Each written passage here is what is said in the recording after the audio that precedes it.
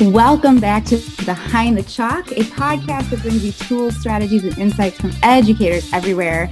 I am your host, Lindsay Simpson. Thank you so much for joining me today. And I am so excited to introduce my guest today, talking all about providing some amazing opportunities, some amazing students. So I would love to talk and hear from you all and hear your thoughts and experiences on this topic. So please head on over to Twitter and share with us at ChalkEDU as you listen. I would love to hear your thoughts. So my guest today is Mr. Pete Ebert. Welcome to the podcast. Before we get started into our amazing conversation, how are you today? Doing good. Thanks for having me on. I really appreciate it. Yeah, thank you for joining. I appreciate your time and all the wisdom that you're going to share with all of us today. Well, I'll do my best. So now I know your title is, exceptional educational supervisor, but you like to focus on one role in particular. So share with my listeners, what do you consider yourself first and foremost? Sure. It's kind of part of, how our organization just defines our titles. And I just call myself a principal. I have my building basically. And although, when it's my school email and all that, and if anybody looks up my official title on my business card, it says exceptional education supervisor. Nobody knows what that means. I'm a principal. My job is to be there for the kids, and I take a lot of ownership in it being my building, that kind of thing. So I just like to keep it simple for everybody and say I'm a principal. I love that. We can get as fancy as we want with some titles. I hear some amazing ones at different conferences that I go to. And some of them that sounds super neat. I have no idea what it is, but that would be really cool to have someday. I think my favorite, I heard there was a learning engineer of behavior modification. It's definitely a new one to me. Yeah, I haven't heard that. It blew my mind. And again, I walked away. I was like, I have no idea what that person does, but that's pretty neat. Yeah. So before we, get into our topic, I like to start each episode off with the same questions. So quickly, before we start, how were you as a student yourself? Yeah, well, I hope I'm being accurate. And I don't know if we could share with your guests that we went to school together. So you might, absolutely. So I'll call you out. Correct me on some of this. I would say I was a good student. I got good grades, and I played sports. I think all the teachers liked me, and it really ticked my mom off that the teachers thought I was this great kid because I probably wasn't the greatest kid at home. So she would say, she'd talk to the teachers, and they'd be like, "Oh, I just love Pete," and she would be like, "Really? Are we talking about him? Or you sure you're not talking about his older sister or something?" So I would get that a lot. But I honestly liked being at school. I looked forward to it every day, mostly just to hang out with my friends. And then I was, I think, competitive, part of me being an athlete, and that competitiveness kind of transferred over into wanting to get good grades too. But at the same time, I would say, and this kind of goes toward my career a little bit, is I think I was probably the worst type of student to become a teacher because I didn't really, it kind of came easy. I would sit in class, I would pay attention, but I don't think I ever really sat and studied for a test. If I showed up to class and I got a 95 on it and I missed a couple that I probably would have got right if I studied, I was like, okay, that's pretty good. And that was good enough. And then you go to college and you find out that that's so much harder and it actually takes some effort. And that was definitely a learning process. And then you go a step further and think, okay, now I've got to teach something to somebody. When for me, it all kind of clicked real easy. I didn't have that relatability to say, okay, this is the steps of how you want to teach this to make them understand or help them understand. And early on in my teaching career, I would get frustrated, like, why isn't this clicking? And so it took me a long time to get used to that part of it. But I think that's pretty accurate about how I was as a student, and hopefully you're not going to correct too much. No, actually, I think that was pretty astute. I think you hit the nail on the head. That's exactly how I would have described you. But it's so interesting to hear you talk about how easily things came to you and then how that kind of was a struggle in the beginning of your career. Yeah. I often have a similar story, but I guess the opposite. So when I started teaching, and I would expect the struggle, especially when I switched from special ed over to general education, and then the kids would get it and be like, ha, I must be the best teacher ever because you got it on try number one. Yeah. But so I know, because I knew you as a classmate in high school and, kind of kept track a little bit as we separated and went on to college. I don't think education was your first path. No. So what brought you to the world of education? Well, I started off as a pharmacy. I think it's where you should be, but I don't think it's where you started. I do feel that way. I started off as a pharmacy major, and the reason for that was mostly because I was like, well, I didn't really know what I wanted to do, but I'm like, pharmacists make good money. So I took AP chemistry in high school, and I really liked that. So I'm like, okay, that's it. I'll just be a pharmacist. And did that for a year. I'll be honest, struggled academically at school, mostly because I just wasn't really interested in it, I think. It was harder. And that paired with the fact that I was like, man, am I going to be in a white coat behind a desk at a Tops all day, every day? And you know what? I'm not putting that down. We need pharmacists, especially now, but it's just 100% not for me. And that changed pretty quickly when I came home that summer. I ended up coaching my little brother's soccer team. I think he was 9 or 10 at the time. So summer soccer, and it's just, 9 and 10-year-olds run around a field. It's mayhem. There's no strategy. They're just trying to have a good time. And I just really enjoyed it. I looked forward to practice every Tuesday and Thursday night at the soccer field.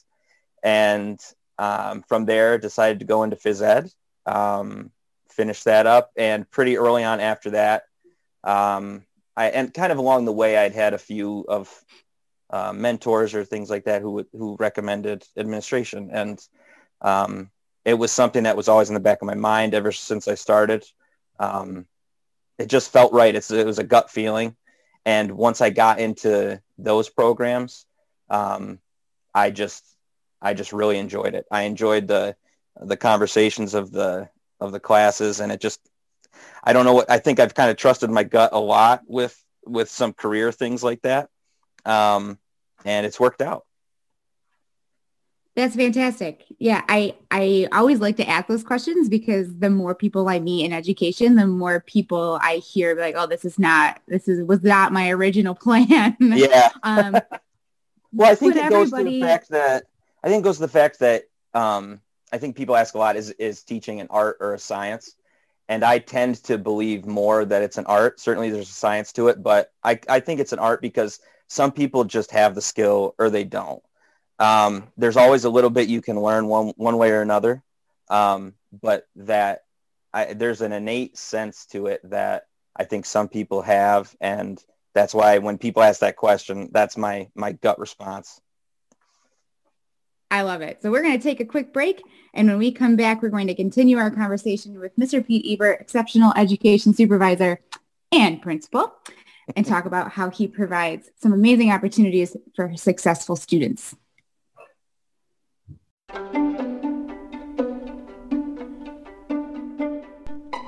If you haven't heard about Anchor, it's the easiest way to make a podcast. Let me explain. It's free. There's creation tools that allow you to record and edit your podcast right from your phone or computer. Anchor will distribute your podcast for you, so it can be heard on Spotify, Apple Podcast, and many more. You can make money from your podcast with no minimum listenership. It's everything you need to make a podcast in just one place. So download the free Anchor app or go to anchor.fm to get started. That's anchor.fm to get started. Welcome back, everybody. We are here with Mr. Pete Ebert, Principal of Exceptional Students, and we're going to be discussing his role and how he has set up an environment for his students. And it's a pretty interesting tale. So from our area, we come from the same area. I you work for Cattaraugus Allegheny BOCES. And for any listeners that are not from New York, can you just explain what that organization is and who it serves? Sure. So other states have different names for it. We call them BOCES. It stands for Board of Cooperative Educational Services. So I think there's 20 some across the state, across New York State, and they provide services like career and tech education, special education, technology support to schools, distance learning, adult education, professional development trainings, things like that to districts. New York is a lot different than some other states. Basically, a lot of our schools are so small and rural that they can't provide, they don't have the consistent school population to provide certain programs. By covering a wider area and kind of teaming up, we can provide those programs with a little bit more consistency. So school districts will send students to us for different things. Like my school, for example, I believe it's 13 different districts that send kids to my building. And I have to give a quick shout out for CA BOCES. My mother, for my listeners, my mother was an employee of BOCES for 30 years. So this organization really does an amazing job serving the students and the adults in our region. And you said it a little bit, because of our rural area, it's amazing on how far it spreads. So when you talk to somebody, you can see the connections. Yeah, they always say at all of our meetings that we're the size of Rhode Island. The area that CA BOCES covers, they always say it's about the size of Rhode Island, which is a lot. I mean, I think we're roughly 700 employees, something like that. The special ed, exceptional ed side is around 350. We're a pretty big portion of it. But some of the stuff that they do, I mean, I've taken some time to go to the other departments, and some of the stuff that they do is really impressive. And like the adult education, some of the career and tech opportunities that the students have, it's just really impressive for, a small town, rural place like this. So to be able to provide those opportunities where if they were just in their home district, they wouldn't get those. So it's a good feeling. Yes. And you're not there in your career yet, just because you're so young. But, having seen my mom, right, by the time she ended her career, the number of families that ended up being generations of families that she had impacted was just tremendous. And it was one of the moments that inspired me the most to realize, like, man, I wish I could do that someday. I want to be able to do that someday. So You'll be there. Give yourself another 20 years. Well, yeah. And I'll be honest, it's interesting that you said that, because this was a huge change for me. One of the weird things about special ed is you can be a principal or supervisor, but you don't technically need a special ed degree. And I've taken a few courses, obviously, and now I feel like I have really good experience. But when I started, as a first-time principal coming in into a program, working with students with pretty significant behavioral and mental health needs, and we would have intakes for students, and we would meet meet the kid, and then I would find out after the fact that mom or dad was in our program as well. So it's nice to be able to provide a service and have those parents be excited to have them come to us. At the same time, the need in our area for these services is so high.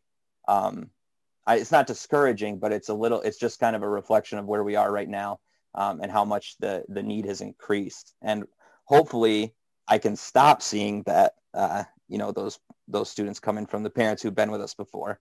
But you definitely get the feeling, the family feeling, the tight-knit community type feeling where everybody knows each other a little bit. And you say CA BOCES, and I think you get a lot of recognition and understanding for that. Absolutely. One of the benefits to that is that families trust. They've got that trust, and they've got that relationship. So they know that where they're sending their child is a good place, and that you're going to have their back. And it is amazing to see how CA BOCES continues to evolve and continues to think outside the box on how they continue to provide opportunities for these students. So, which really takes us into our topic for today. In 2020, you and your students moved from one building that you rented to a new building. Can you share a little bit about why this was an important move and how it benefits your students? Sure. Because for our area and for other areas out there that are looking for something like this, that could be a pretty significant change. Sure. Well, I'll say that the type of program that I mostly have in my school is what we call 611 intensive therapeutic. Basic rundown, we have 6 students per class, a teacher, an aide. We also include a full-time counselor in each of those rooms to provide group counseling and individual counseling and a lot of classroom support, as well as a social worker for every 2 classes. So we had this class, and this started about 10 years ago before I started working with BOCES. And since then, we are up to, I think, 30 of those rooms. So I have 13 of them at my building. So in 10 years, the need has increased so much. When I started, we were renting, 10 years ago, they just rented a classroom, one classroom in one school district. Then it kept growing a little bit. So they decided, okay, we've got to find a space. So they rented an old school that was in town. And I think there were 6 rooms when I started. And then over the next 2 years while I was there, we were up to 12. And we had first started just renting the 2nd floor. And then we were renting the 3rd floor and then the whole thing. And then we just kept getting calls from districts, referrals. They needed placements for students. We didn't have it. And I knew of a building across town, quite a bit bigger, about double the size actually. And we started the process to get moving over there. That's fantastic. So was there any steps that you had to go through specifically to make that possible, whether it was in your organization or with the town itself, to make a move like that, especially into a neighborhood that used to be quite familiar with having a school in their area that does, buses every morning and traffic and things like that, to not having that as part of their morning routine anymore? What type of process did you have to go through? It was about 18 months from start to finish. So it started off as just kind of like the informal conversations with our superintendent and just saying, we've got referrals, we're full. We've just had to decline districts saying we don't have the space to provide. And from there, we ended up going forward, reaching out to the building owner because the building was a former school that had been sold. And it had kind of just sat empty for a while. They weren't able to find a tenant. So that turned into negotiating a lease with the building owner, which took months and months. Finally get that approved with him. And then we submit that for school board approval. And then the hard work started, which was, okay, we've got the lease. And then I personally spent so much time learning about city zoning law and planning board codes and all this stuff I had no clue about. I had to go to quite a few meetings. When a building sits that long, apparently they have to go through the process again to get it approved. And there's things like community comments and stuff like that. So you have to make sure you go through that process with the city. And then some really boring things like ordering furniture, ordering technology, planning. Don't say that to an ed tech person. Well, I mean, not that the technology is boring, but it's just spreadsheet after spreadsheet of, okay, how many classrooms, what do we need? Meeting with vendors and going through all that, actually purchasing, organizing deliveries. We're lucky to find a moving company nearby that brought about 30 people and moved us from one building in like a day and a half, which was awesome. Oh, that is nice. Yeah, going through all the fire inspections, building safety inspections, updating the school security system. I had a lot of work to do, but fortunately I had a lot of help. I have another supervisor who I work with very closely. She was awesome. The staff really, really helped us out. And the tricky part about it all was we did it all during the pandemic. Like it was just crazy. I ended up building committees for the furniture, committee for ordering technology, a moving committee, a school safety committee. And we did everything through Microsoft Teams, so we're all meeting through there. And I think that was probably the best thing that came of it, is that we were able to include the staff that felt like they're such a big part of the school, like they were responsible for us moving. And so to have that, the stakeholders being so involved, I think was probably the best part of it, because it was such a positive experience. Everybody was so excited.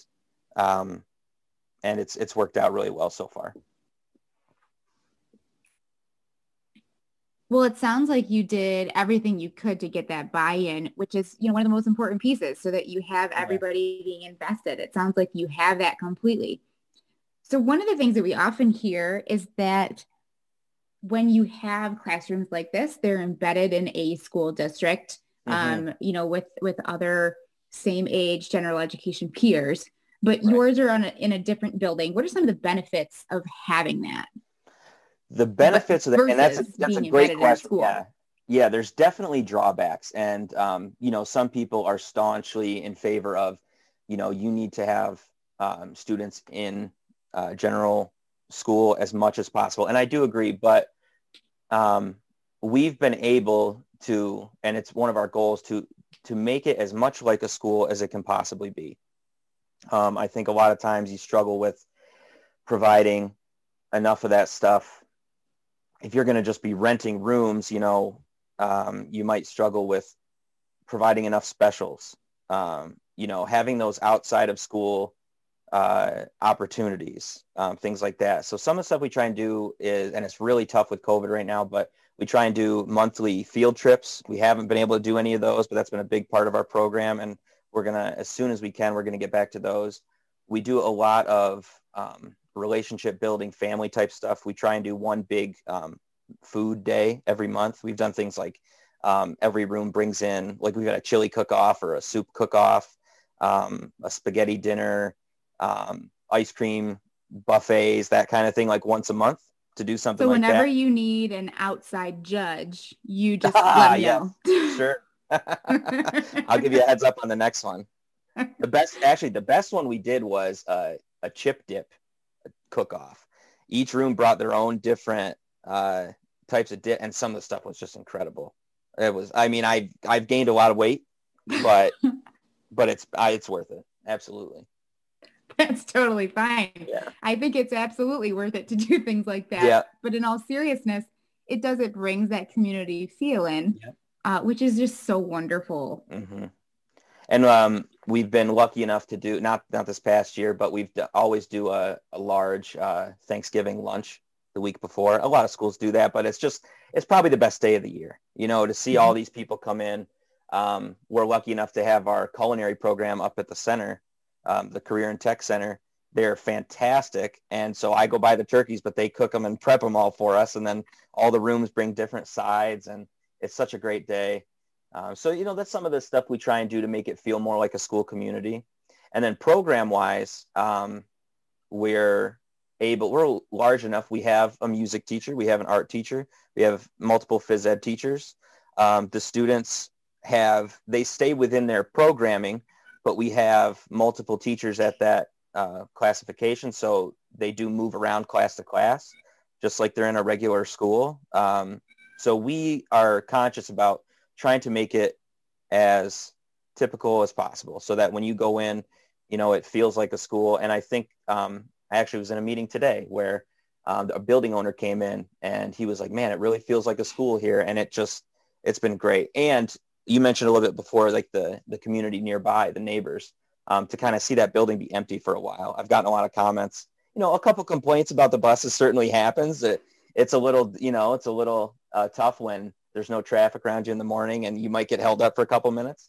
But the vast majority of people are just so happy to see it being used and have it be serving kids. So you referenced it a little bit ago, but we all know in the spring of 2020, the pandemic changed a lot of learning environments. Yeah. What impact did COVID-19 have on your students, but also your staff? Sure. The students, we shut down March 16th, right? kind of like when everybody else did. And it was really rough for a while. We didn't see them that whole school year. We didn't see them at all for summer. Summer school was all virtual. But we have come back since September to completely 100% in person. So on our students, students with significant mental health and behavioral needs, that lack of person-to-person contact was a disaster. They really struggled at home. They struggled. I believe we lost so much progress with academics over that amount of time. We struggled with relationships. We struggled with behavior at home. These are kids who need school the most. And it was very tough for them, for parents. We've actually had some kids who, 2019, I hate school, blah, blah, blah. And then that first day in September, they're so happy to be back. And it was pretty eye-opening. For staff, it's been, I'm sure similar to a lot of other professions. It's just, you're home all the time for a while, and that takes its toll on people. Some people thrived. I think we saw some of our all-star teachers just continue to be all-stars and do brand new things and be so impressive. And some people who were all-stars really struggled with that. Some people thrive on that coworker relationship and coming into work and seeing people and being around people. And I'm definitely one of those people. I had like this newfound anxiety of being home and never having dealt with that. I felt like I needed to be doing something every day. And I was like always in the garage after work, like working on projects, like woodworking projects. And I'm just like, I got to do something. Because it just kind of felt like time was slipping away a little bit. So there's definitely been some stress. And one thing too is frustration with technology, and also so much learning about technology by the staff. I think, so many, I'm sure you hear it, people saying, I'm not a technology person. It's just, me and technology just don't get along. And I've always wanted to say, too bad you have to. And now I had an excuse to say, too bad you have to. And people have done such a good job. I mean, they've learned incredibly. And we were able to do a lot of things I'm pretty proud of early on that I don't think, trying to put a positive spin on everything. We never would have done it without this. And we never would have learned, our staff never would have learned this stuff without this. So, definitely an opportunity for growth there that they've taken advantage of. The amount of learning that's happened between March and now, with any educator I've talked to, whether they're from New York, they're from another state, whether they teach high school, whether they teach pre-K, right? It doesn't matter what area they're in. Everyone has said it's just been nonstop, which it can be fun sometimes, but, to avoid that toxic positivity, it is exhausting. Yes, it is absolutely. Exhausting. Yep. And I just learned that term, toxic positivity. Somebody brought it up in a BOCES CLC. Is that a real thing? They're like, yeah, it's a real thing. I'm like, oh, okay. And then once they describe it, I'm like, oh yeah, that is a real thing. Because the people who walk around, oh, it'll be great. Like, no, it's not. Like, it can't always be great. Like, people need the space to be upset and stressed out sometimes. And, that was a lot of times we'd have our weekly staff Zoom meetings back in March and April and May. And it's like, you've got to find something to do to get away from that computer screen. It is so easy at work to walk away from work. You're home. But when work is right there, and people who are self-employed and work from home already are probably pretty good at it. You've got now all these teachers who are sometimes not so good at that really have to learn. And I was one of those, having to hide my computer on myself because I was answering emails from, 24 hours a day. I was just always checking because it's this weird barrier that's now down, and dealing with that was rough. But toxic positivity, I'm stealing that for sure. Can't wait to use it. Yeah. Well, and again, I can put it back on BOCES for teaching me that one, but good one. Yeah. That you brought up a great point with that barrier. And one of the things I wanted to ask you is how you overcome those struggles, but just that advice of trying to put something in your life to bring back that work-life balance is so huge. As educators, you always hear, well, they're my kids. They're my kids. Yep. I'd put my kids on the bus and then I would think about them until I see them the next day. But now I don't see them. I'm not sure where they are because they might have not shown up to my virtual class. I know they're not getting food from school. And I know some of these families depend on school for food. So all these things now are going through educators' minds. And so you can't turn it off because there are kids. Yep. So it's secondary trauma, really. I mean, you are part of being a teacher is, you want what's best for them. And I agree. You're always thinking about them, worrying about them. And it just turned it up to 11, Yeah. And teachers felt that. It sounds like you have done the best as you possibly can, because I don't think anybody has done a perfect job. I don't think anybody's done a terrible job, right? It's such, as much as I hate hearing this term, such uncharted territory in our new normal. In these unprecedented times. Exactly. Yeah. Exactly. I saw something the other day and I said, I could really go for some precedented times. And that hit me. Let's make a shirt. We need to make a shirt. Yeah. We'll get some COVID-19 merch for the CA BOCES region. Yeah. But what have you been the most proud of? I think that we have been able to, since September when we went back in person, we've been staying in person. We closed down, I think, 3 days where, we've had our positive cases for sure. It's a small number. We did have, early on, the guidelines have kind of changed of, we had a positive case. Okay, shut down the school for a day and clean. Now we have a positive case and you talk to the health department and find out the guidelines for who needs to quarantine and stuff like that. So we've learned a lot along the way as everybody has. But I think I am really proud of being able us to be there for the kids for sure, because so many just absolutely need to be in person. And one of the things that surprised me, my biggest worry with the students in my population was they're not going to wear masks. There's no way. They're just not going to wear them. And we're going to be dealing with masks all the time. And I'm going to have write-ups on my desk for masks. And I'm going to dream about masks coming off at night. And it has been so much just not an issue with the kids. It's impressive. I think I'm not sure who to give credit to for that, but that has been a big positive for me. And I think people really genuinely care. And that's been really nice to see. I think that's a testament of how communities have come together. Yeah, I think so. It's really amazing. Yeah. So as we finish up our conversation today, I like to always ask this. Every person involved with education has a teaching moment that sticks with them, right? So whether it's a humorous situation, something that was just super impactful and sentimental, whatever the case might be, could you share one of those teaching moments that will stick with you for life?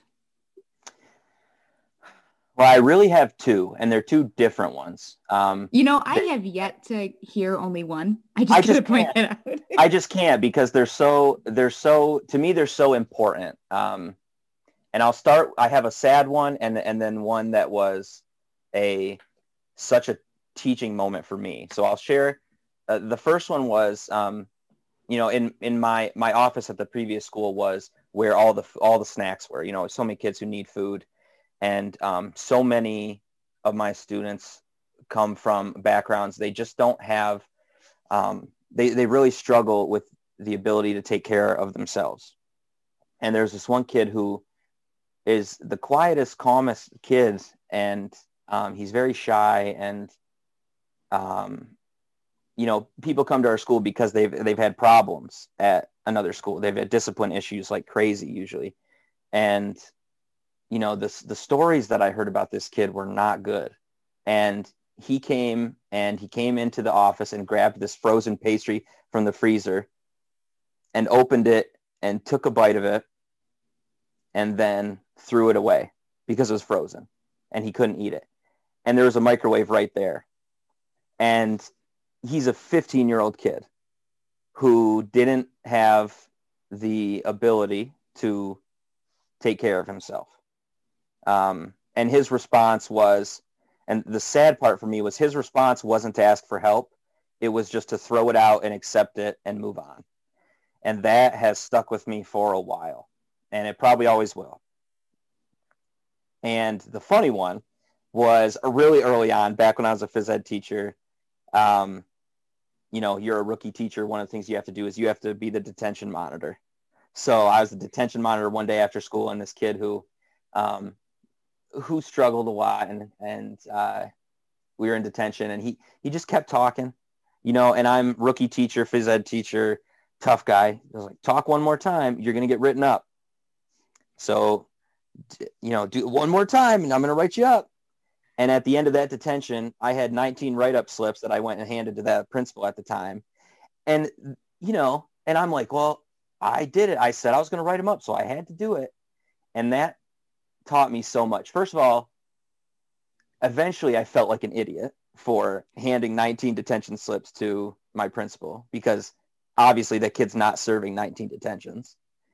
But it just taught me so much about dealing with students who give you problems, who are challenging you. And first of all, if you're not willing to back it up, don't say it.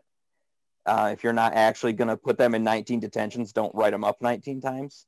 And then it really taught me just to focus on relationships and how important that is to your students being successful. The student and I was just not a very good teacher at that point in my career in dealing with that kind of thing. I can still remember watching him. It was like a puppy when you put a treat on the table, you tell them not to. They can't not do it. They're going to take the treat. And I was just such an idiot. But I think about it all the time. And when people say, in interviews, I've used that example in interviews a few times, just said, yep, I learned so much. It was the dumbest thing I ever did, but I'm so glad that I did it because I remember it and I'll never forget it.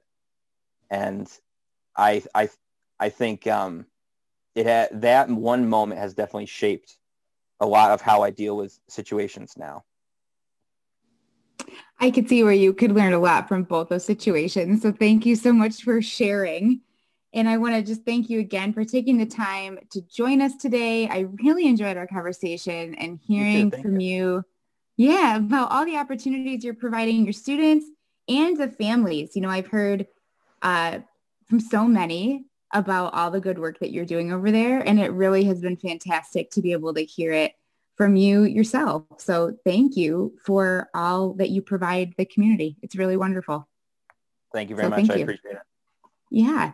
So all you listening and who've joined us in today's episode, I would love to hear your thoughts and how you are supporting your students or your staff during this time. So head on over to Twitter and give us a shout at ChalkEDU.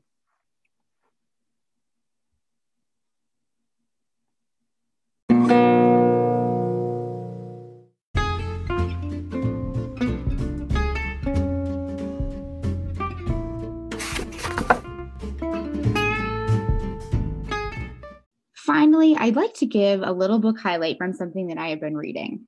Right now, I am making my way through the Distance Learning Playbook. Chapter 2 discusses establishing norms for students, identifying expectations for distance learning, and providing reminders for organizational and procedural routines. A quote from the chapter that hit me right to the core is, "Unstated norms in a virtual class will evolve for better or for worse." I could not agree with this more. In the spring, when everything shut down, we were all scrambling to find platforms, scrambling to find devices for students to get to those platforms, and in some cases, scrambling to provide internet access for students to participate in online learning, or even just so we could put eyes on them and ask them how they were doing. A colleague had the perfect analogy. It was like being in a boat that was capsizing. Every time you thought you were getting your head above water, another wave would come through and put you back under. So you were just constantly drowning. Most didn't have the ability to develop well thought out norms and expectations, let alone reinforce them. So when the fall rolled around and we entered whatever environment welcomed us back, whether it was in person, hybrid, full remote, we also met the routines that we left in the spring that developed behind the scenes. Whether those routines were helpful or hurtful, it's never too late to readdress or reaffirm the routines and expectations you're looking for in your classroom, whether you're in person or you're virtual, or if you're going back and forth. If you're not sure where to start, ask yourself, what routines would you do in your classroom before? How have you, will you, or could you replicate those experiences online? So I want to hear from you. What routines have been helpful for you this year? How have you communicated those routines and expectations to your students? If you have some strategies to share or know a rockstar teacher that you would like to highlight, share it out with the podcast on Twitter at ChalkEDU so we can share that with others.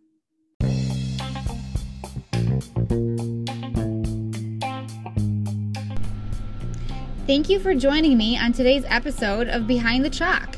Want to hear more? Subscribe and review the podcast wherever you like to listen, and follow on Twitter at ChalkEDU. And remember, education is not the filling of a pot, but the lighting of a fire.